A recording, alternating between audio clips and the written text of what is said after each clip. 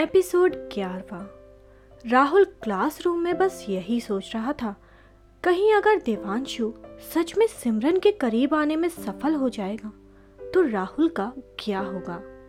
राहुल तो उसके बिना जी भी नहीं पाएगा, मगर उसे अपनी मोहब्बत यानी कि सिमरन पर पूरा यकीन था।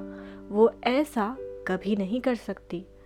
उस दिन के बाद सिमरन अधिकांश समय देवांशु के चुनाव प्रचार में ही कॉलेज में इधर उधर बिजी रहने लगी थी। अब तो कई दिन से कैंटीन में साथ बैठकर वो राहुल के साथ चाय तक नहीं पी पा रही थी। राहुल को सिमरन को देखकर ऐसा लगने लगा था कि ये चुनाव देवांशु नहीं बल्कि सिमरन लड़ रही हो। हर जगह सिमरन के लिखे स्लोगन लगे हुए थे। कॉलेज की पूरी दीवारें उसी से भरी पड़ी थी। सिमरन हमेशा इन्हीं कामों में बिजी रहने लगी थी और इधर दिन प्रतिदिन देवांशु और राहुल के बीच तकरार बढ़ती जा रही थी। एक दिन देवांशु राहुल को कॉलेज के बाहर मिला और वो सिमरन के बारे में कुछ ज्यादा ही बातें कर रहा था, जिसके कारण राहुल का खून खौल उठा। देखो राहुल, हर चीज की ना कुछ मर्यादा होती है और कोई भी व्यक्ति को ना किसी की भी ना मर्यादा को नहीं तोड़ना चाहिए। अब देखो, तुम ठहरे बीकॉम के स्टूडेंट और मेरी क्लास की बंदी को पटाने की कोशिश कर रहे हो। इससे मेरी क्लास की मर्यादा टूट रही है, जो कि गलत बात है ना। देवांशु राहुल को समझाते हुए बोला। वैसे ये समझाने से ज्यादा राहुल को डराने की कोशिश कर रहा था। वो खुद को कॉलेज की बहुत बड़ी टॉप समझता था। उसे लगता था कि कॉलेज की सारी फैकल्टीज और पूरे स्टूडेंट सिर्फ और सिर्फ उसके साथ खड़े हैं।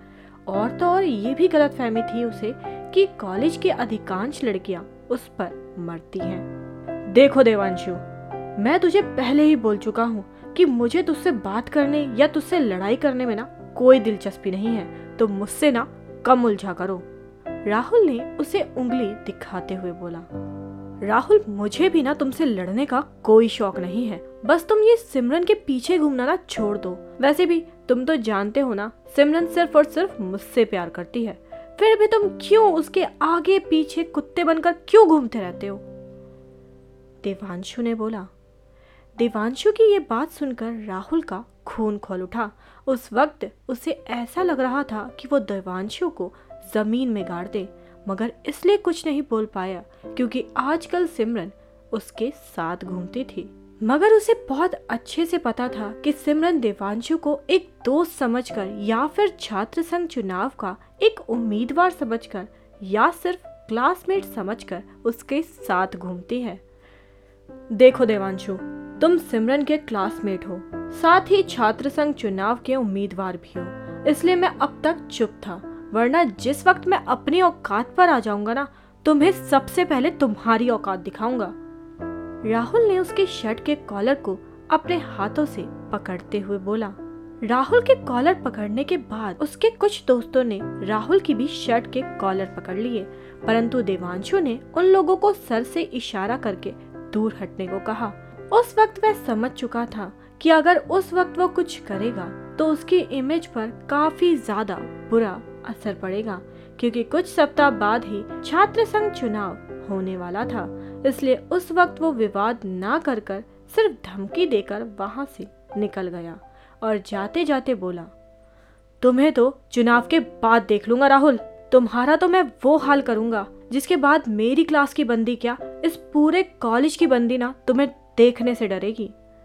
उस दिन के बाद देवांशु और राहुल के बीच अच्छी खासी दुश्मनी हो गई थी, लेकिन इन दोनों ने इस दुश्मनी के बारे में सिमरन को बिल्कुल भी कोई भनक नहीं होने दी।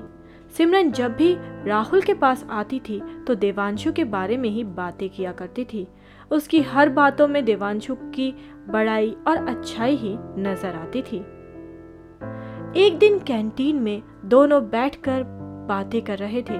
उस समय सिमरन की मीठी बातों के बीच कैंटीन की कड़क चाय थी। राहुल, क्या बात है, आजकल तुम कुछ ज्यादा खोए खोए रहते हो, मुझसे भी कुछ कटे कटे दिखते हो। कोई परेशानी है तो प्लीज मुझे शेयर करो। सिमरन ने चाय की पहली सिप सुड़क कर बोला। राहुल को सिमरन की बातों को सुनकर लगा कि वो उसे बता दे कि सारी परेशानियां जो उसे दिख रही है उसकी असली वजह सिर्फ और सिर्फ उसकी देवांशु से दोस्ती है। लेकिन इस बार भी वो उसके विरोध में कुछ नहीं बोल पाया। नहीं सिमरन, ऐसा कुछ नहीं है, मैं खुश तो हूँ, देखो मेरे चेहरे पर कितनी खुशी है, दिख रही है ना? राहुल ने अपने होठों पर नकली मुस्कान के साथ बोला। अच्छा सुनो ना, मैंने चुनाव के लिए एक नया स्लोगन लिखा है, सुनो। शांत और एंटी रैगिंग कॉलेज कैंपस बनाना है, छात्र संघ नेता देवांशु मिश्रा को जिताना है। सिमरन ने कहा, हाँ ठीक है, मतलब तुम्हें पसंद नहीं आया क्या? सिमरन ने थोड़ा आश्चर्यचकित होकर बोला। अरे बिल्कुल पसंद है, ये बहुत अच्छा स्लोगन है, राहुल ने बेमन से बोला। मुझे पता था राहुल कि ये तुम्हें 110% पसंद आएगा, क्योंकि तुम्हारी सिमरन ने जो लिखा है। सिमरन ने इतराते हुए बोला। कॉलेज में छात्र संघ चुनाव की तैयारियां सभी पार्टी कर रही थी। कॉलेज से कुल 4 विद्यार्थी उम्मीदवार थे, जिसमें से 3 बीकॉम के तीसरे वर्ष के विद्यार्थी थे, जबकि एक बीसीए का प्रथम वर्ष का विद्यार्थी उम्मीदवार था, जो कि था देवांशु। और वो लोगों के बीच खुद को ऐसे प्रचार प्रसार कर रहा था जैसे वो कोई बड़ा नेता हो, और इस छात्र संघ चुनाव में उसकी जीत पक्की होने वाली थी।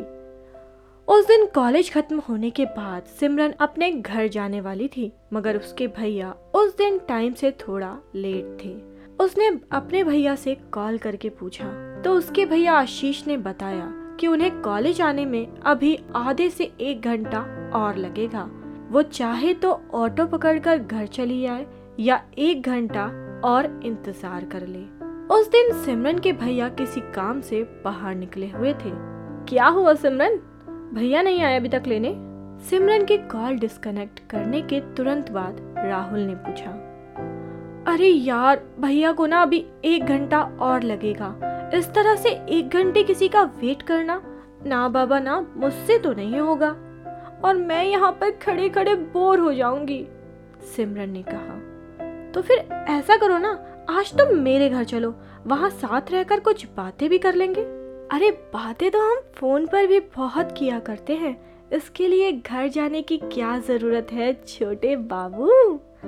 ऐसा तो नहीं तुम्हारा कुछ और ही इरादा हो? सिमरन ने राहुल को छेड़ते हुए बोला।